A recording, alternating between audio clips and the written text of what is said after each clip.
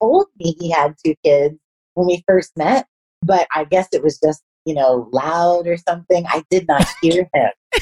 I did not hear him. I did not know he had 2 children until we were on our first date. You're listening to the Nacho Kids podcast, where we discuss all things step family related. Real stories, real people, real help. Your hosts are the creators of the Nacho Kids Method and the Nacho Kids Academy Step Family Coaching Team, Lori and David Sims. All right, folks, our podcast review challenge is over. We have the winners. Do we? Yeah, I spun the little wheel. I know, I saw that. You were like, put all the names in this little thing on the computer and it spun it for you and spit out names. It's pretty cool. It is pretty cool. I think we should do that for chores. Except you'd be the only one on the wheel. Yeah. Notice he didn't say him or my son. It'd be Lori. I work. What do I do? I don't play I've been asking that question for a long time. David, I'm running out of Nerf bullets. I know. I've got to go on Amazon and order me a 250 pack today. That's because I'm taking them when you're not looking. What? Look, we just got back last weekend. I know we record ahead of time, but we just got back last weekend from the Stepmoms Alive conference. And it was awesome, y'all. It was absolutely awesome. I had so much fun. It was awesome. And I noticed that when it was time for the men's panel, I'm sitting up there with a few more men. Lori's at the back of the room. And I noticed that the lady sitting right in front of me at the table has Lori's Nerf gun. I'm like, wait a minute. There is something going on here. Yeah. I gave it to her and I said, you will probably need this. Mm-hmm. I'd have shot you several times, but I guess she was afraid. Well, good. Yeah. I don't know that I like this whole, getting other people to do your bidding type stuff. I couldn't sit up front. Good thing. Okay. So anyway, the Stepmoms Alive conference, it was awesome. Yes. David and I spoke, and I think it went pretty well. At least that's what people were telling us. I don't know if they just felt sorry for me because I was so nervous, but it was okay. You weren't nervous. You did great. And thank you. See, I don't know if that's true or not, but okay. And it was fun watching David and the other men on the men's panel. That was hilarious because y'all know David. I thought I did. I thought I was well behaved. How about that? You were well behaved. I don't think we got kicked out of the community. So that was very important. Yep. And then we had a leaders panel on Sunday that I was involved in, and that was great too. Mm-hmm. I wasn't there. It was really good. The whole thing was great. And got to hear Laura Petherbridge speak, and she is hilarious. She just cracked me up. And then Laura Beth Ferguson, which we have as a guest on our podcast that we will be releasing soon. She has an amazing story. There was not a dry eye in the house. Mm. And thank goodness there was lunch between her and us. Yeah. Of course, I couldn't attend any of the things because apparently I'm gender challenged for that particular conference, and so I couldn't do it. But I did have fun hanging out with some of the guys, and had some couples from the academy that showed up, and so I got to hang out with them. Shout out to Jason. Thanks for letting me hang out with you. And then we met some moderators from your Facebook group, and yeah, we had a lady that I met in another stepmom group years ago, like right when Nacho Kids started. So 2013. So for 7 years, I've known her. Wow. And I finally got to meet her. And then another lady, she is a moderator in our group, and they are just lovely people. And I'm so glad they got to come out with us. Yeah. So yeah, I had a blast. It was great. Yeah. I wish it was a little bit longer though. Yeah, I know. We flew in Friday night and left Sunday morning. Yeah. It was almost like a one-day thing. Yeah. But anyway, let's get to getting to the winners. To the winners. All right. Now, not to say that everybody else are losers. Yeah. None of you are losers. This is just what the wheel determined. I know. So we had no say-so in this at all. So the challenge was to leave us a review, fill out this form on a page David created on our website for the opportunity to win a free scholarship to the Academy. Right. And so you're going to give away 3. One is a 3-month, one is a 6-month, and one is a full year to the academy. Yes. Wow. And we haven't told these people yet, so I can't divulge their full name. Yeah, probably not a good idea. So I'm going to tell you their first name and the first letter of their last name. Okay. Okay? All right. So. Drum roll, David. Hold on, let me get my desk. The 3-month winner of the scholarship to the Nacho Kids Academy is Kaylin C. Woo! Congratulations, Kaylin C. All right, so next one, 6-month winner. Kelly R. Kelly R. Congratulations. And then the biggin. Ready? This is the winner of the biggin, as David called it. The free 12-month scholarship to the Nacho Kids Academy. Well, I guess the scholarship is free, right? Yeah. Okay, y'all know what I'm saying. All Here right, it is. Hold on, let me give you the envelope so you can open it. Okay, the envelope, please. Here you go. What if you gave me the wrong name, like happened on one of the That things? would be funny. Yeah, okay. Y'all know what I'm talking It'd about? be your fault because you put them in the envelope. The winner of the 12-month scholarship is Krista O. Congratulations, Krista O. We are so excited for y'all. We will be emailing you and giving you the details of what you need to do to claim your prize. Awesome. That was fun. That was fun. I think we should give away stuff all the time. Yeah, like a little Nerfie. No, we're not giving away Nerfies because then everybody's husband and boyfriends and all that's going to get shot. Yeah. It's fun. It's like love taps, when you were in kindergarten and the little boy would pick on you and just hit you because he liked you. So congratulations to the winners of the Podcast Review Challenge. We are so happy for you and look forward to having you in the Academy. That's right. So we can teach you some stuff. Yeah. Well, let's just go ahead and jump into talking about this interview. Okay. This interview is with a lady that has been a member of the Nacho Kids Academy for quite a while. Yeah. And we have seen her make great strides. Mm-hmm. And we are so proud of her and so happy for her. Yep. And I was really excited to have her as a guest on our podcast because of the strides that she's made. And no, don't think all this came naturally to her. Like me, is something that she had to work on and put effort into. And it was just exciting to see her go from the brink of despair to where she is now. Yeah. And she's not the only one that we've seen this with in the Academy. Oh, no. Quite a few. Right. She's just one of the few that we were able to get to do a podcast right now. Yeah. Yeah. I think sometimes they get to the point where it's like, man, things are going great. I don't really need to talk about this. Well, a lot of times you don't want to talk about it when things are going great because it'll bring up those past hurts. Yeah. Oh, I know.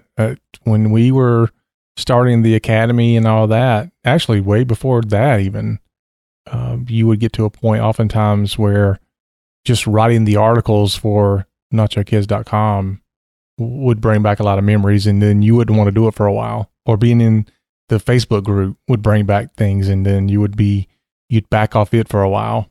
Yep. PTSD, y'all. It's real. Post-traumatic stepmom disorder. And very few people know that we had tried to start or attempted to start a podcast several years ago. Mm-hmm. But I wasn't there. I couldn't do it. It brought back too many memories, too much hurt. It just made me angry all over again. And it's like you said, even writing certain things or reading other posts in the Facebook group, there for a while, I had to step back. Yeah. I had to nacho group because, and it's not that I completely got out of it. I just wasn't in it 24/7, or I would look at something and realize it was triggering an emotion and I would just step back. So a lot of times we don't realize that we carry this with us. Yeah. So imagine those people who aren't near as far along as you are, and yet they're going and visiting these Facebook groups and things like that. I mean, you put yourself in a situation where you almost can't get out of the negative mindset because you're continuing to allow yourself to be fed all the negativity from everybody else that's in the struggle. Right. And I've seen in other Facebook groups, somebody will go, well, that nacho group is so negative. Well, it is. But that is because these people are struggling.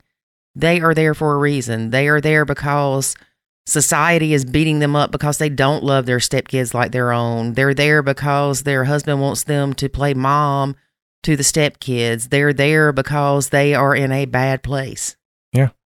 Or as Ariana will say today in our show, she went through all types of groups and couldn't find anything that would work.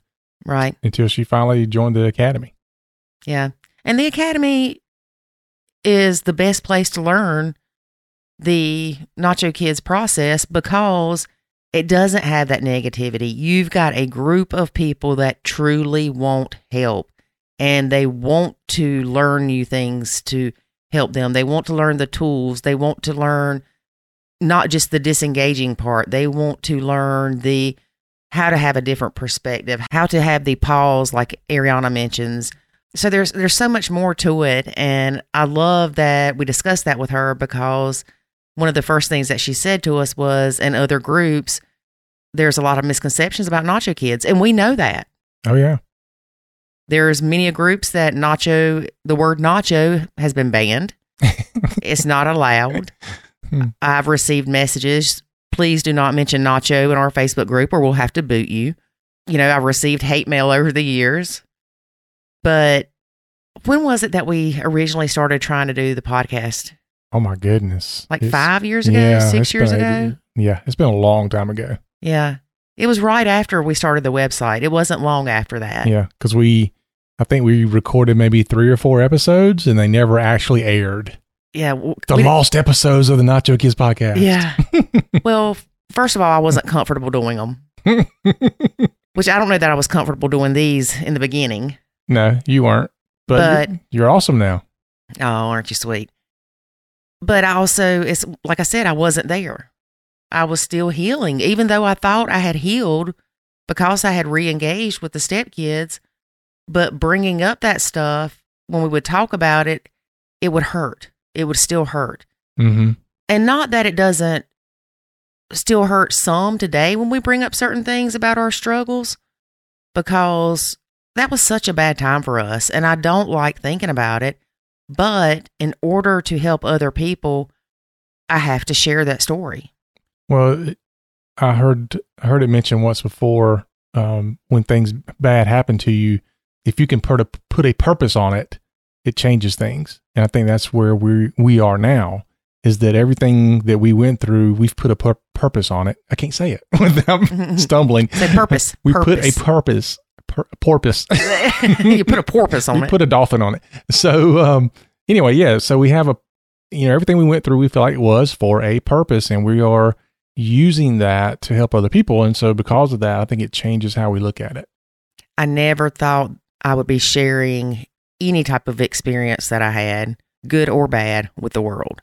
And here we are airing our dirty laundry to the world, not just to South Carolina. Yeah. Or to the world. Or even the United States, as we'll learn today. Yes. I was so excited when Ariana joined and I found out she was from Hong Kong. I'm like, we've got somebody from Hong Kong in the academy. Yeah, and come to find out she's from LA. Yeah. But she's, like the country traveler. She just travels everywhere. She's a country hopper. Yeah, go ahead and use that phrase, country hopper. Yeah. Y'all will see why that's funny in a minute. Yeah. So, yeah, we had an awesome conversation with Ariana. And we've actually had her husband join us on a Q&A call one time. Oh, yeah. And she said that he'll join more Q&A calls because his schedule's more flexible since they relocated. Well, remember, he had to actually take time off of work. He took a vacation day to attend a nacho call. Yeah. I mean, you know that you were putting in the work and the effort when you were willing to take a vacation day. I love it when she said that he would say, "When's your next nacho call?" Yeah. Apparently she must be happier like right after those calls or something. So he looks forward to them as much as she does. Yeah. Originally, when we started the academy, remember we were doing Q&A calls once a month. Mm-hmm. And it didn't take, 2 or 3? And we were like, do y'all want... No, it probably wasn't even 3. Yeah, I think it was more like the second one. We had somebody like send us a message or something. It was like, can we talk to you before the next call? And Right. I was like, you know what, maybe... Well, and of course they could through the community, but there is a difference with messaging somebody Oh, yeah. than there is speaking directly. Yeah. So then we decided to double it Yeah. and went to every 2 weeks. Yes. And even that, I think it's, for us, it's like, whoo, it's here before you know it. But for people that are going through it, man, 2 weeks is a long time. Well, and that's why when you and I were talking about the academy and how we wanted to set it up, I reminded you that one of the good things about Mr. Butler, the man that beat their Not Your Kids into my head, was I could call him. If I was slap about to freak out or whatever, I'd call him and I'd say, Mr. Butler, I got a question real fast. And I mean, this wouldn't take 3 minutes of his time. Mm-hmm. And he would say, Lori, they are not your kids. And I'd say, okay, Mr. Butler, thank you. And it's just knowing that you've got somebody there to reach out to and that you don't have to wait another 2 weeks. So that's why we felt that the community part of the academy was so important. And you and I, either one of us or both of us are in there at least once a day. Mm-hmm. So to join the academy, you have access to David or I once a day. Every single day.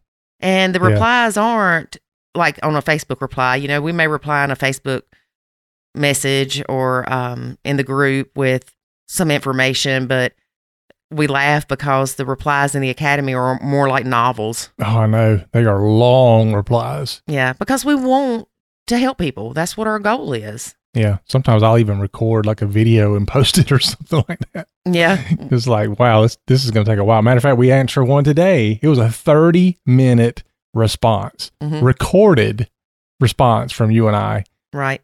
Wow. Well, it's easier than typing sometimes. Yeah, but think about that. A 30-minute response. Right. Along with the 5 to 6 hour Q&A coaching calls a month, because we schedule an hour for these Q&A coaching calls, but they always go. We need to change it and just go ahead and schedule 2 hours. No, because then it'll be 4. We'll have to start them at 3:00 in the afternoon to get to bed at a decent time. Yeah, but I do wonder if people that are new think, well, if I can't make it in this 1 hour time frame, then don't jump in late because it's not going to be there. Whereas we're there. That's true. All right, we need to talk about that then. Because everything we do, we want it to help you. Yep. And I know a lot of times I'm not a salesy person. And so if I put in the Facebook group, you should join the academy, I almost want to put, I'm not trying to take your money. I'm trying to help you. Yeah. But I don't know how to come across that way because I'm not the salesy type person. And, it kind of makes me uncomfortable. But that is the best way we can help you. I'm telling you, you can learn more in the Nacho Kids Academy in 45 minutes than you can learn in the Facebook group. In 45 years. No, that's a bit extreme, David. Definitely in a week.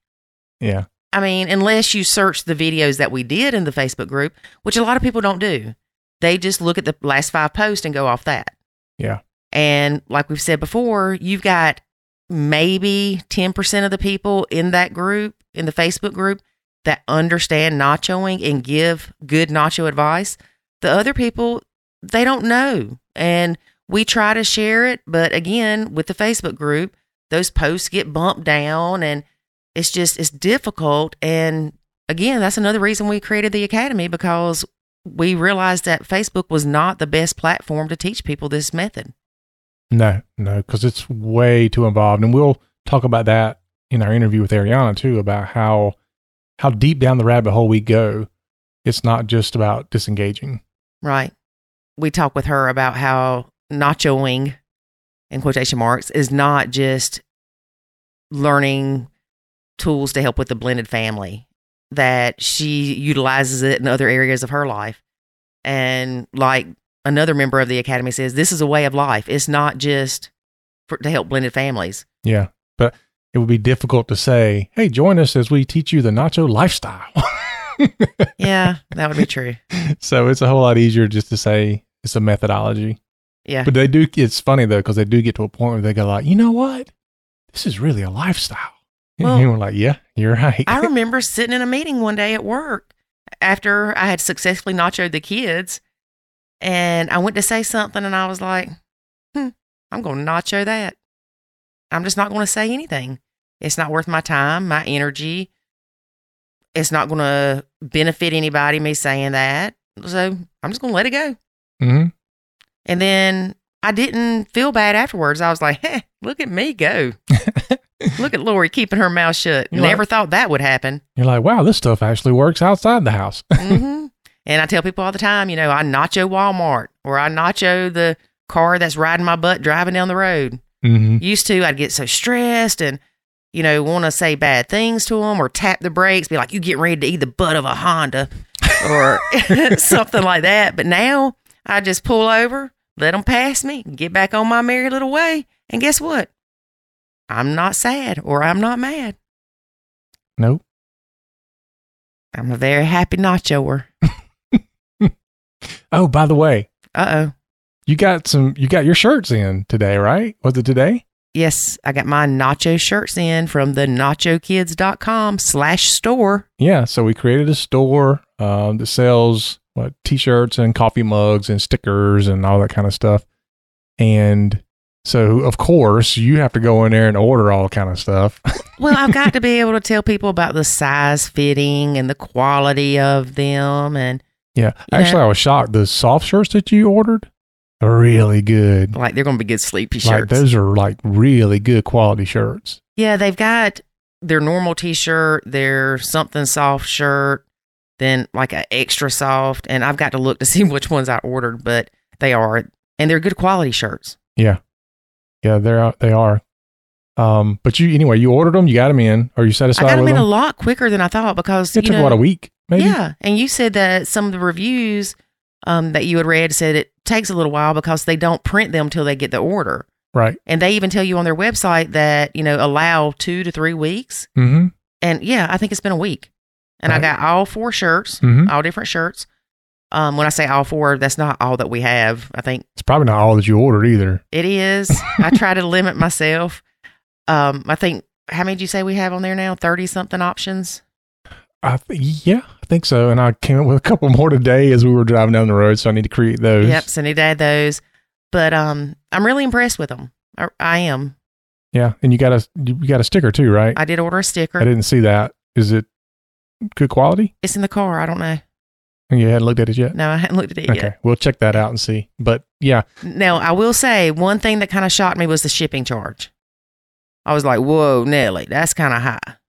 But I just ordered more shirts and it balanced it out the way I looked at it. So I guess if you order one shirt, it's probably not very good. No, I think it's like $11.99 shipping or something. For one shirt? Yeah. Mm. Well, I'm guessing. I don't know that I ever just put one shirt and look in the cart. Maybe it was 2.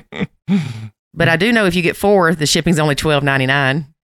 Oh, yeah, that's not bad. Yeah. So order more. Well, I would expect about $5 per shirt for shipping, something like that. I don't know. Maybe if I order 10, it won't be but 13. Look. I'll let y'all know. No, you won't. Well, I mean, nobody likes to pay that much for shipping. But let's make this clear. This is not through us. We don't have any control over the pricing of the shirts or the shipping cost. Right. It is somewhere that we design the shirts and put it on this website and they handle everything else. Yeah. Yeah, we did it mostly because there's so many people that have said, oh man, I wish we had a shirt for that, or I wish I had a coffee cup that said that or whatever. And I'm like, you know what? There's nothing to stop us from creating that. I mean, it's, so went out and found a place that we could do it. And the quality was good. And actually the quality, and once we ordered them, I think they were better than I anticipated. Yes, definitely. It's definitely better than I anticipated. Yep. So anyway, it's out there. So gives you a good opportunity to show your stepmom, wave your stepmom flag a very unique way. I say that 'cause some of these shirts are hilarious. They are. My favorite is I nacho win, and it has all these different emojis, emoticon faces, whatever of the smileys. One's like when I'm happy, when I'm sad, when I'm mad, when I'm glad, when I'm angry, when I'm sleeping, when I'm whatever. I have to tell y'all a quick story, and then we're going to get into this interview. I had ordered a cup one time, and I know where this is going. It's on the front of it. Well, where you enter the text, I put keep calm and nacho, and then put nachokidsacademy.com at the bottom. Really cute, like it's black, white, then black. Anyway, I ordered the cup. I was so excited to get it, and I pull it out and I look at it. I'm like, look, David. And as I'm showing it to him, I look on the back and it says, enter your text here. Apparently there were two places to put what you wanted on the cup, and I only saw one. So the front of my cup says keep calm and Nacho Kids Academy or nachokids.com, or no, it is nachokidsacademy.com. And then the back of it says enter your text here. That was so hilarious. And I'm like, I'm not going to tell anybody. And then here I am telling everybody. That is so funny. Yeah. So anyway, we don't want to keep you any longer. We want you to hear this interview with Ariana, and we hope you enjoyed it as much as we did. Yep. Here we go. But before we do, here's a word about the Academy. There is a way to save your sanity and your relationship, and it's called the Nacho Kids Academy. In the Nacho Kids Academy, you will learn the skills and knowledge to properly nacho, techniques to handle step-family challenges, ways to improve your communication, and much, much more. Visit nachokidsacademy.com and sign up today to join other step-parents who are seeing the life-changing benefits of nachoing. Again, that's nachokidsacademy.com. Today, we have a very special guest, Ariana. Hey, Ariana, how are you? I'm doing great. Thank you. How are you? Good. Yeah. So for those who don't know, we know Ariana from the Academy, so we'll cut to the chase. Yes. We don't know her. She's a stranger, David. What are you talking about? They're going to be like, wow, they're like so friendly with her for some reason. Because we've been through it with her. Yeah. That's right. Yeah. But for those who don't know you yet, tell us a little bit about your blend. All right. Well, I have been in a blended family. I guess I could say just at 5 years now. We've been married for 3. I had no children coming into this, and my husband had 2. When I met them, they were at that cutesy age of 8 and 9. Yes, very close together. And yeah, do the math. They've hit the teenage years. So gotten interesting. But yes, he's got 2 girls from a previous marriage. I didn't have any children. I met him when I was in my mid-30s. He was in his early 40s. And I mentioned that because obviously I didn't have any kids, even though I was in my mid-30s, because I took it pretty seriously that I didn't want to have any kids before I got married. So marrying somebody with children presented some issues that I just didn't foresee. That being said, I think it's important to mention that I'm a stepchild myself. Both of my parents are remarried, and my father has another child while my mother does not, but I also have a stepbrother. So I have a full sister, a stepbrother, and a half sister that's 17 years younger. And I thought that family dynamic would help me in my blend. And I thought that even though I hadn't been with anybody with kids before, that I was an expert because I was a stepchild. And yeah, let's just say I was wrong. We can cut it right there. We're done. Yeah, basically. Yeah. So at what point did you wake up and go, how did I end up with a guy with kids? Well, It was the dog, David, remember? Yes, Oh, was the dog. That's really funny. I mean, it's funny you should mention that because I had a very strong rule that I would not date men with children. My husband is the first person I have ever dated with kids. And I guess, I think it's important to kind of mention our circumstance as to why I did bend it a little bit. I was living in China at the time, and let's just say that it was slim pickings over there for me. And, my husband, we had an opportunity to meet, and he looked great. So I was like, okay, I'll date him. And to be honest with you, he told me he had 2 kids when we first met, but I guess it was just, loud or something. I did not hear him. I did not hear him. I did not know he had 2 children until we were on our first date. Now, you know what it was is you were thinking to yourself, what does that got to do with tonight? Exactly. What's that got to do right now with our conversation, our witty texting banter? So yeah, I kind of, once I had an opportunity to get to know him a little bit, I said to myself, well, maybe I'm blocking a blessing of love by having this rule. So let me give it a shot. And yeah, it's been a whirlwind ever since. Yeah. It's amazing how we make decisions emotionally and then try to back them up with logic. Right. The logic was definitely not there.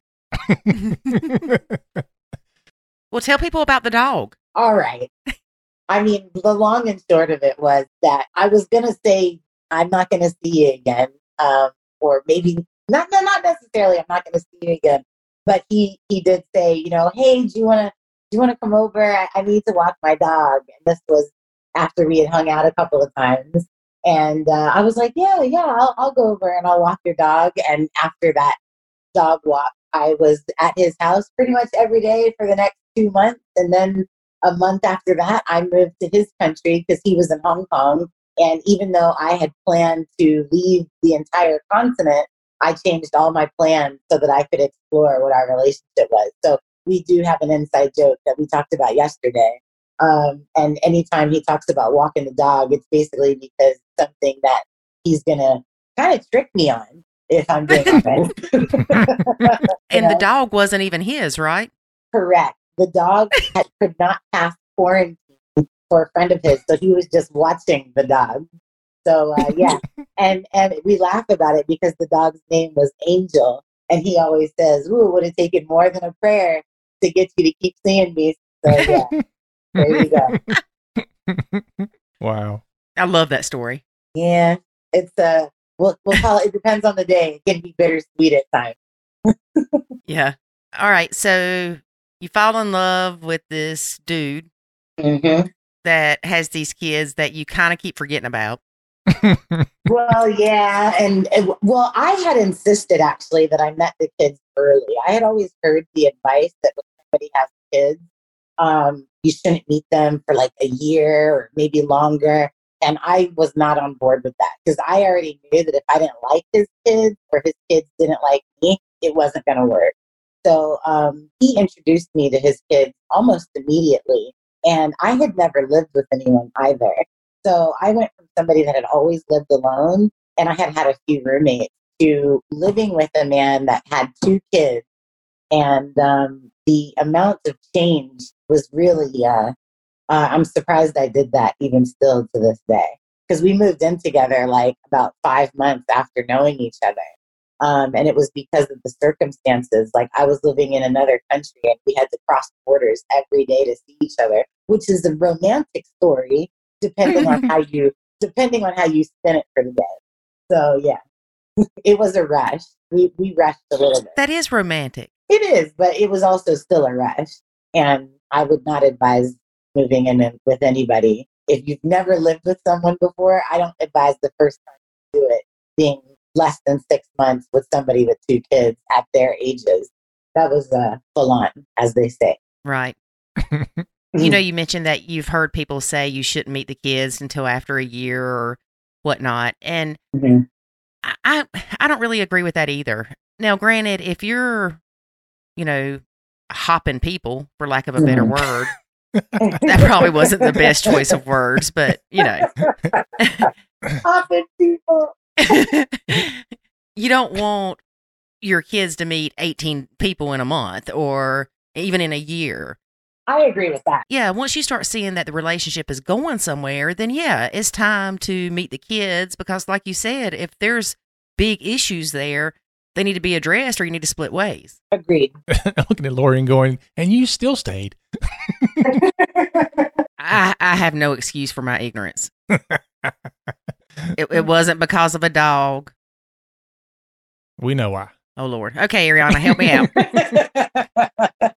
All All right. So you move in together. The stepkids, what kind of visitation did you have with them? Oh, that's the interesting part. My husband was married to a woman that was from they were both from different countries. She was from Japan, he was from Australia, but they got divorced in Hong Kong. And they thought it was a good idea to have a very loose custody arrangement, which I'm sure we'll get to later, but we're paying for that now. Because basically, when I first met him, he had his kids every weekend. And obviously with the circumstances I just told you, that was really tough for us because, you can't really do anything when you've got two kids that are in school, but also with the father every weekend if he's trying to kind of meet someone new. So once I moved in with him and then we moved house, the agreement was originally, or when I first met him, it was every weekend. And then it switched to what their initial agreement was, which was 50-50. So a week on, week off. And it was like that for several years. It was like that for a few years. And then it switched from every weekend or every other week.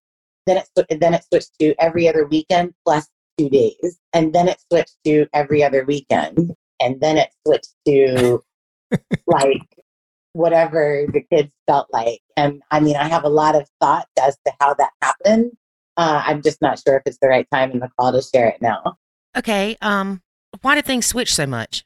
Things switched a lot because of parental alienation. If I'm being completely frank with you, it was a term that I wasn't familiar with, and neither was Connor. But I think it's also important to say that Connor got divorced. Is it okay to say his name? Yeah. Oh, okay, because he don't care. Let's see. He got divorced. He had been divorced more than 10 years when I met him, even though his kids were, when we got married, the kids were 10 and 11. And I met them, they were 8 and 9. Gosh, I actually think we've been together longer than I thought. Anyways, here's the deal. They had been separated and were divorced for almost a decade when he and I got married. And I mention this because he had, I'm not going to call it a revolving door, but let's just say he had enough girlfriends where he had lived with 2 other people in between his ex-wife and myself. And he had other girlfriends. He was seeing somebody and I was seeing somebody when we met. We were both dating other people actively, but still able to see other people, if that makes sense. And that dog trick must have been working good. I'm telling you, man. I'm like, good Lord. And then that dog got walked more. Who are you telling? That dog was doing circles around the block. But, that dog was in shape, man. I can see Connor calling his buddy, I need that dog again. I'm telling you. Here's the funny thing, though. Like when we, on our second date, we decided that we wanted to be exclusive and stop seeing the other people that we were kind of talking to. And my person understood because I'm very direct. But Connor's very beat around the bush, like, hey, listen, I started seeing somebody. So this girl, she just kept coming around. And finally, I had to say, look, I need you to take a step back. So, yeah, it was easier for some to shake off than others. But I mention all of this because to get back to the original point, I mention this because the parental alienation started when his ex-wife realized that he was taking another relationship seriously. Even though she had been remarried for 10 years. Yes, y'all do the math. She had been remarried for the exact same amount of time that they had been divorced. And she has another child, this, that, and the other. When it became apparent that he was living with someone and getting serious with her, the narrative started to change, and I could hear it with the girls' visits. Like when I first met them, we used to talk about their mom very openly, very positively. Like they would share what was going on at their house, like if they had a new pet, or like when their brother was born, like they would show me pictures and we would look at it. But it took about 7 or 8 months, and all of a sudden that started to change. Like things got very buttoned up, and yeah, that was the beginning of the changes. And then we started to hear things like, I'm uncomfortable here. And we would say, why? And there was never an answer. I mean, now it's shown its true colors. You've just flat out heard, they were told that, dad's new woman is a bad person. for a plethora of reasons. And it all started with she would call him and scream at him. And it was often that she would call probably 2 or 3 times a day. And I would hear her cursing him out. And this was when we first started seeing each other. And I flat out I said, listen, I can't be with someone that has that type of relationship with someone else. Like, if anybody's going to be cursing and screaming at you, it's going to be me, not some other woman. Okay. So, basically, when he started to change his communication with her, that's when all of a sudden he became a father that didn't love his children, a father that didn't care about his children. I started to actually hear her saying those things to him while he was on the phone with her. So then he stopped the telecommunications and went to texting, and that was even more abusive.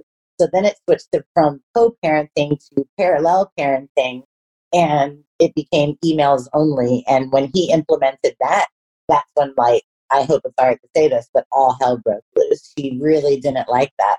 But to be honest with you, it was better for everybody because the abuse stopped. Right. Mm-hmm. We see that a lot where the bio mom, she's okay with things. And then once things start getting serious, whether it's the ex getting engaged or, like you said, more of a serious relationship, it's like she goes cuckoo for Cocoa Puffs. Well, yeah, and it's interesting because I've done a little bit of reading on this, and my mom's a psychiatrist who's also a divorced bio mom, I guess I could say. And I've talked to her about this at length. And what I think it kind of boils down to is that there's 2 types of divorce. There's the actual, like, physical separation of things and locations and of the relationship, I guess. But then there's divorce emotionally. And I hate to say this, even though she's been married to somebody else for over a decade, I don't think that she has, or I think she's only just started to, in the last year or two, started to divorce Connor emotionally. I think that she definitely still spoke to him in a way that seemed like she belonged to him. If I'm really speaking, it makes my skin crawl to think of it that way. But really, it's the only thing that makes sense when I look at how things have unfolded over the last few years. And that is probably because you had a child with him. That also had something to do with it. But what's interesting is her son is only 2 years older than my daughter. So she had a kid recently as well. And it was fine. Like, nobody made a big deal about anything. Like, we took the girls for a longer period of time so she could have some time to bond with her son, with her husband, all this, that, and the other. And I had the exact opposite treatment. It really started when we got engaged. If I really tell the story how it is, it started when we got engaged because my husband actually never proposed to his ex-wife, and he never gave her a ring. And the girls basically went home because they were there when he proposed and got on one knee and gave me my engagement ring. And they went home talking to their mom about this beautiful ring that he gave me and this, that, and the other. And because they're kids, they don't know. But when she found out that he gave me a ring and proposed properly, I may not be a bio mom, but I'm a woman, and that would ruffle my feathers, even if I was somebody else. And she still doesn't have a ring, even in her new marriage. So I think that there's a level of, like, why that's when it started. And that's what I heard the girls change their narrative. Like, they would always say, "Oh, we like your ring. It's so pretty." And then all of a sudden they started speaking really negatively to me about it. So that's when I started to take notice of a change, was when we got engaged. And we were married a year later, and we had a wedding. They didn't have a wedding. We had a honeymoon. They didn't have a honeymoon. So all these things, depending on what type of person she is, because she's actually never had a conversation with me. From what I gathered, from what I hear from the girls and from my husband, she's somebody that likes to compare.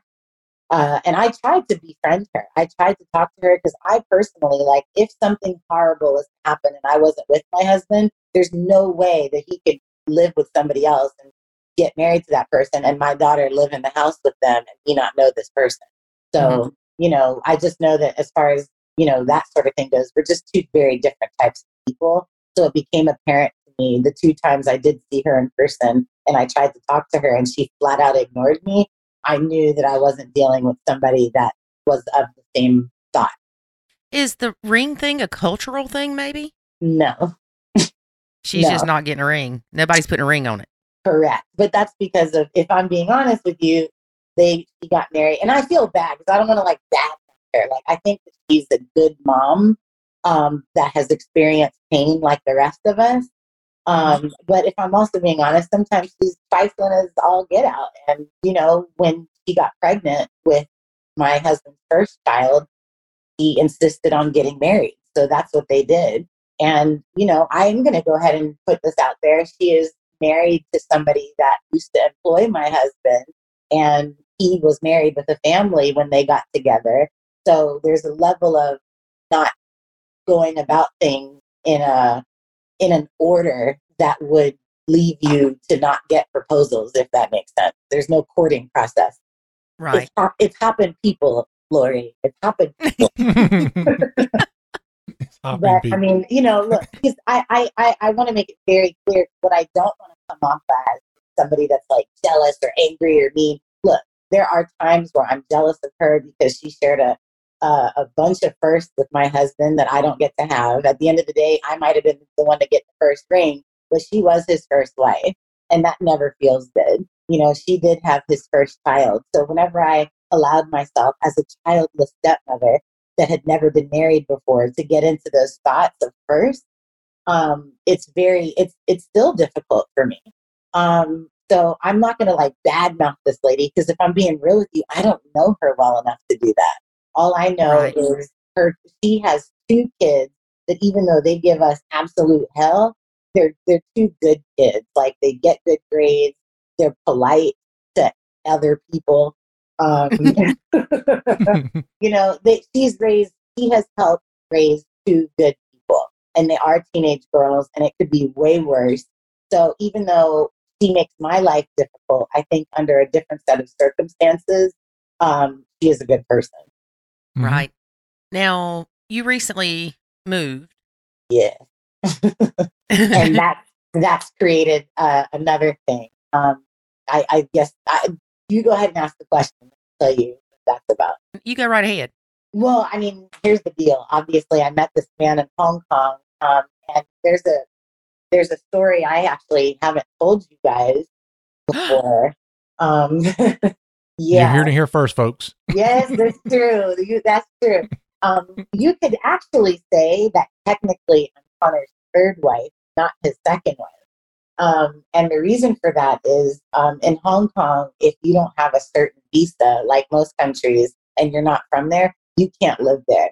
So Connor actually married a friend of his so that he could stay in the country, because this person was basically, they had something what they call like permanent resident status, and could sponsor him a visa to allow him to continue to live there. It's no different than like in the States when somebody's getting a green card, but let's just say it's a lot harder in the U.S. to pull off what he did. But the reason we don't actually, it's all a technicality thing. It's not like this was like a relationship that he, you know, it wasn't a marriage like his first wife or me. It was I'm mentioning this today because it ties into what's going on with our move right now. Okay. He had an opportunity back when the girls were 2 and 3 years old, which is how old they were when they were officially divorced, not when they separated. They separated when one of the girls was still a baby. But I mention this because he had an opportunity to move back to Australia way back then. But he's a really committed father, which is something that he and I, both of us, we didn't have growing up. So his thing was, I'm committed to my kids. I'm not going to leave them without having enough emotional equity there where they know that I love them. So he married this person, which was basically a financial transaction, so that he could stay in the country, and had kind of resigned ever having another family or really any happiness as far as love is concerned. Hence the perpetual dog walk. But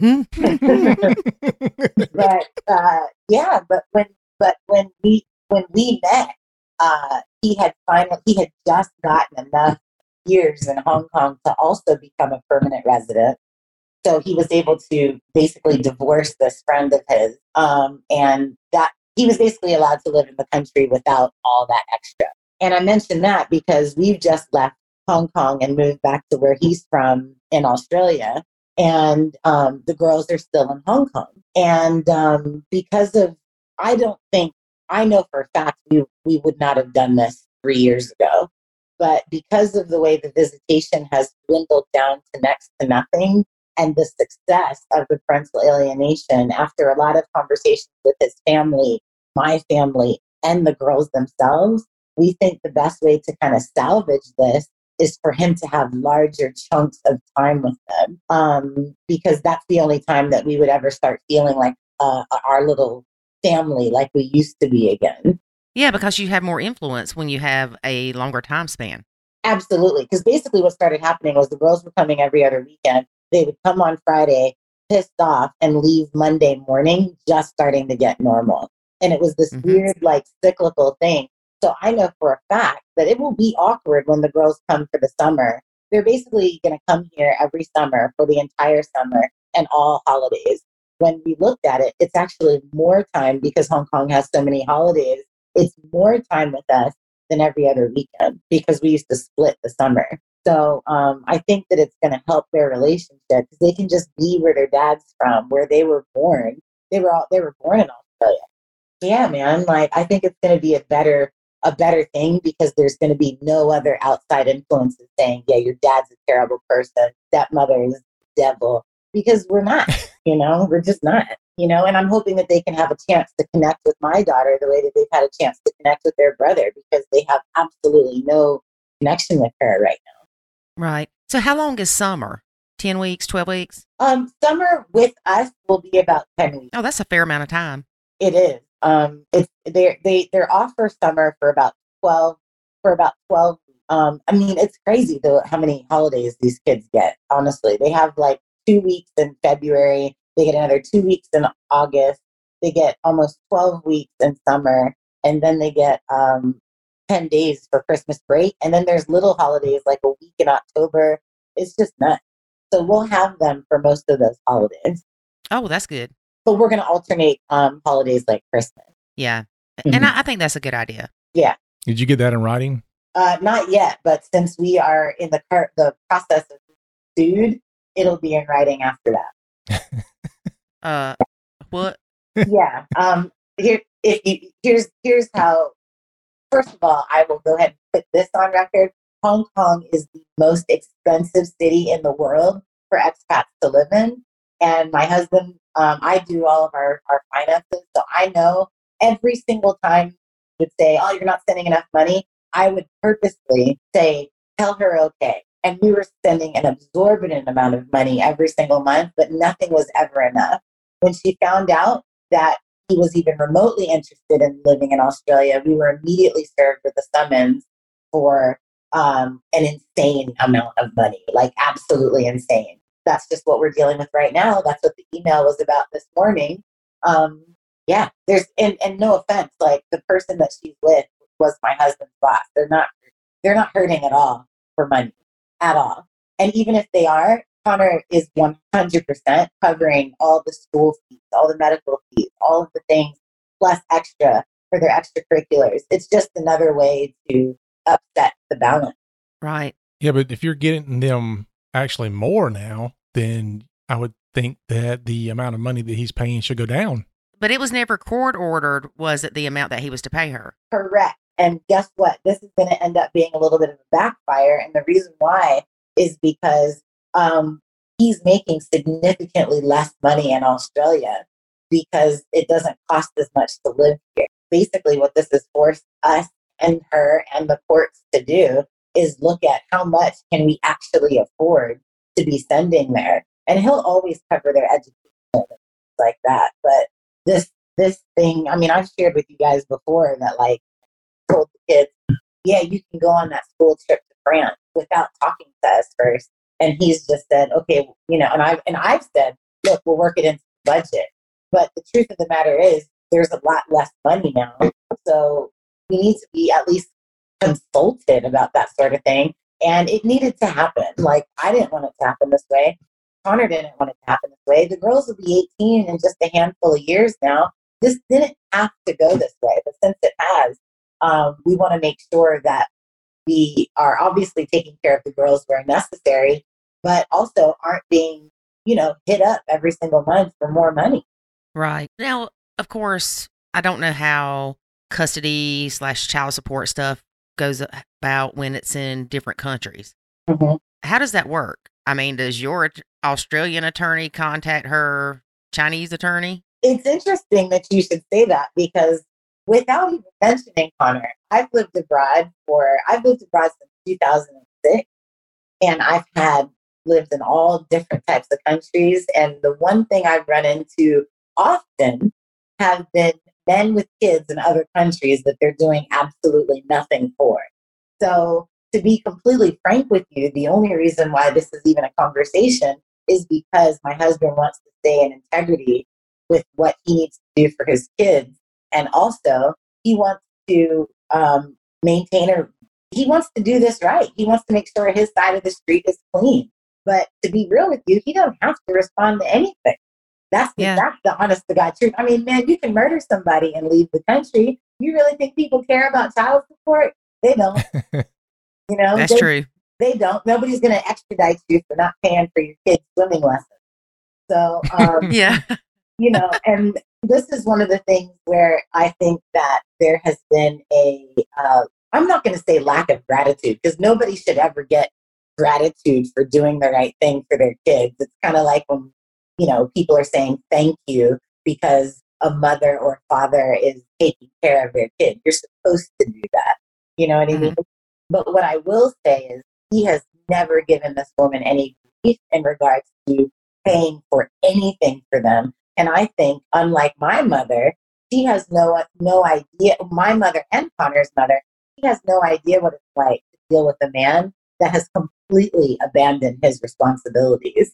So to be frank with you, this month is the first month since he has had children with her that he has sent her nothing. And the reason for that is because his attorney in Hong Kong has said now we've set the money aside, right, but until hearings and all the proceedings have been resolved, he's like, don't send a thing. And so we got an email this morning that said, hey, where's my money? Mm-hmm. Your money's, you're getting what the court paper said you were going to get. Oh, wait, there's not one. Exactly. And that's one of those things where I'm kind of like, I don't know what everybody's dealing with out there, but, if you have somebody that is doing right by their kids, like, I'm not saying that you need to be grateful for that, but I guess that it is a point of view, whether it's the man or the woman that has custody of the kids. If you've got the other parent that's not with the kids as like the primary caregiver, and they're doing what they're supposed to do, it's probably not in best interest to rock that boat unless absolutely necessary. I find it interesting that her comment is, where's my money? Boom. Yeah. Boom shakalaka. And I know that her husband has 3 other children that are, at very expensive ages. So maybe that, boss money that was really good years ago when his kids were younger, it starts thinning out. I can see how the money thins out with just the fact that Connor's kids have gotten older. So, there's 6 kids to consider in their household, whereas in ours, there's 3. What do you think any of it may have to do with making it very difficult for him should he ever come back to Hong Kong? No, because he's never going back to Hong Kong. She knows that. She's just basically, if I'm being frank with you, just from the things that I've seen in the written communication, that's what I meant when I talked about the emotional divorce. Because just a few months ago, he received an email that said, you were lucky to ever be with me.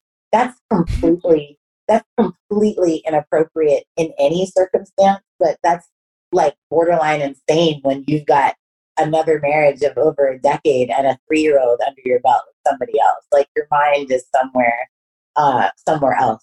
If I gave my, unprofessional opinion. Yeah. And you know what? I really like the way that you put that, because we see that a lot is the divorce. Like you said, there's the physical aspect, and then it could be years and years and years later before the emotional aspect kicks in. Well, it's funny you should mention that because before, even after I've had my daughter, there's been some really rough times with my husband. And I thought, you know what? I'm going to leave this fool. And it was actually David that said to me in one of the nacho calls, he said, now listen, you're going to be in a blended family no matter what now because you got to. You're like, crap. And I remember thinking, so I research things. I read a lot. And I've read so many articles that say that, depending on the circumstance, obviously this is not for everybody, but if you can essentially work it out with your partner and they haven't done something that's like an absolute deal breaker, which are different for everybody, then you might want to try and work it out with them. Because one of the few things that I keep seeing come up is that if you could not see your partner happy with somebody else, then you're going to struggle if you divorce them. And Connor was the one that said, she was doing whatever. And he said, I'm calling it, and he's happy for her. Him and her husband get along great. When the problems are really bad, he actually speaks to him to help smooth things over. But she hates me. And I came on the scene way after they were finished. So there's something wrong with that. Yeah. So, yeah, there's that. I have my own opinions about that. Yeah. Did you live that, Lori? No, I've seen it so much. It's like, we're not assuming anything, but just say hypothetically that the ex had a relationship with her current husband prior to her previous relationship ending. No, that happened in our situation. 100%. I know, but I was trying to act like it didn't. No, I did. I'm not going to be that nice now. Okay, well, if Skank Ho cheated on him, then it's almost like they have a guilt about it or something to where, like you said, that they don't want them to be happy. I don't know. I don't really get it, but I see it a lot to where it's like, I cheated on you. I didn't want to be in our marriage. You left. You met somebody else, and now I'm mad about it. I can tell you what I think about it. Please do. I grew up with a mom that used to say, be careful, because the grass always looks greener, but sometimes it's astroturf. Yeah, that's similar to what I tell people. When the grass is green on the other side, it's usually because of the fertilizer. And you know what fertilizer is made out of? More manure. Yeah, because at the end of the day, like, I know that everybody's different in a relationship. I'm 100% certain that I have a different husband than she may have. And I'm not going to, discount that. There's a lot of factors that go into that. But ultimately, even when I tell you this man married a friend to stay in a country to be with his kids, he's a good person. He's a kind person. He is not a cheater. And he's a very loyal person, sometimes to a fault. And he has that Australian accent. Yes, he does. But now everybody down here does. So he's not special anymore. Yeah, if anything, I'm special and I hate it, but that's all right. I guess you could say that, even when Lori married me, she married a different person than my first wife married. Absolutely. And, and I'm certain I have a different version of her than her exes. Yeah, but he complains about that. He said they had the fun version. Yeah. Well, I think. What's that nervous laugh, David? Because I'm thinking as I'm laughing, and it makes it nervous. But no, I think what happens sometimes though is that some of the fun parts of you that were naive and just kind of threw caution to the wind, oftentimes those things kind of die when you go through a bad relationship, and that's when you kind of look back and go, there are certain parts of this person that I would have loved to have been around and experienced, but they're not there anymore. Right, but I didn't have a kid then either. No. It's interesting that you should say that because I have the opposite situation.